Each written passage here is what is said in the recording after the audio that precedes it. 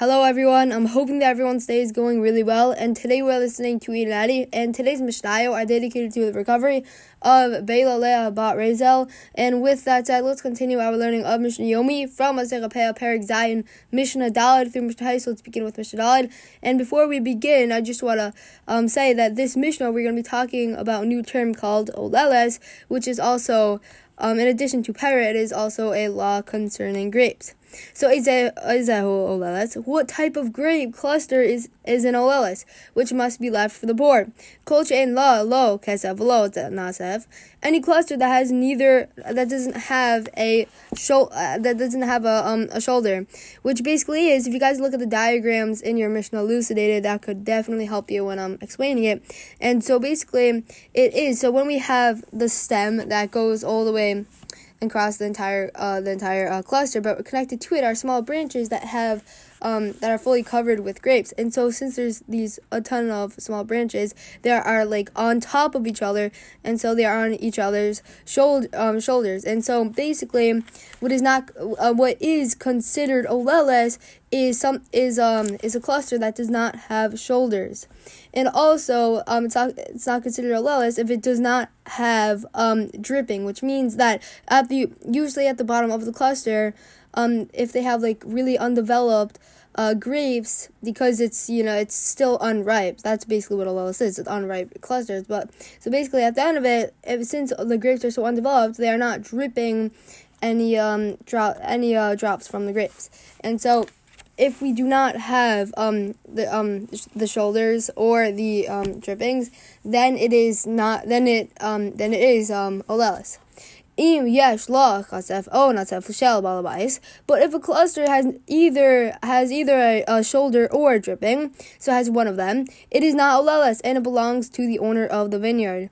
If there is a doubt whether a cluster has these characteristics, it belongs to the poor. And so the Mishnah talks about another law concerning oleles. Oleles shebarakuba.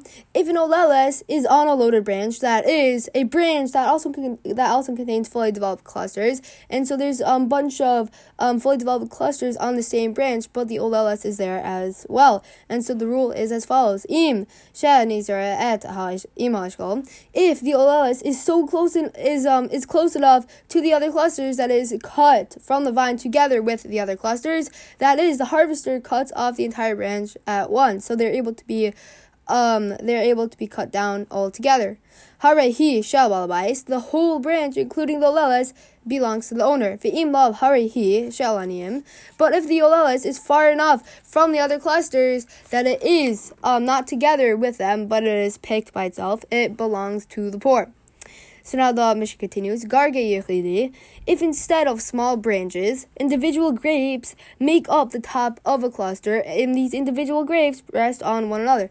And also, if you guys look at the diagram below, you will understand what it will definitely help you understand what I'm saying. So, basically, there's one, so basically, all of these grapes are just connected to the stem, and there are no small branches on it. It's just straight down with grapes on each side of it.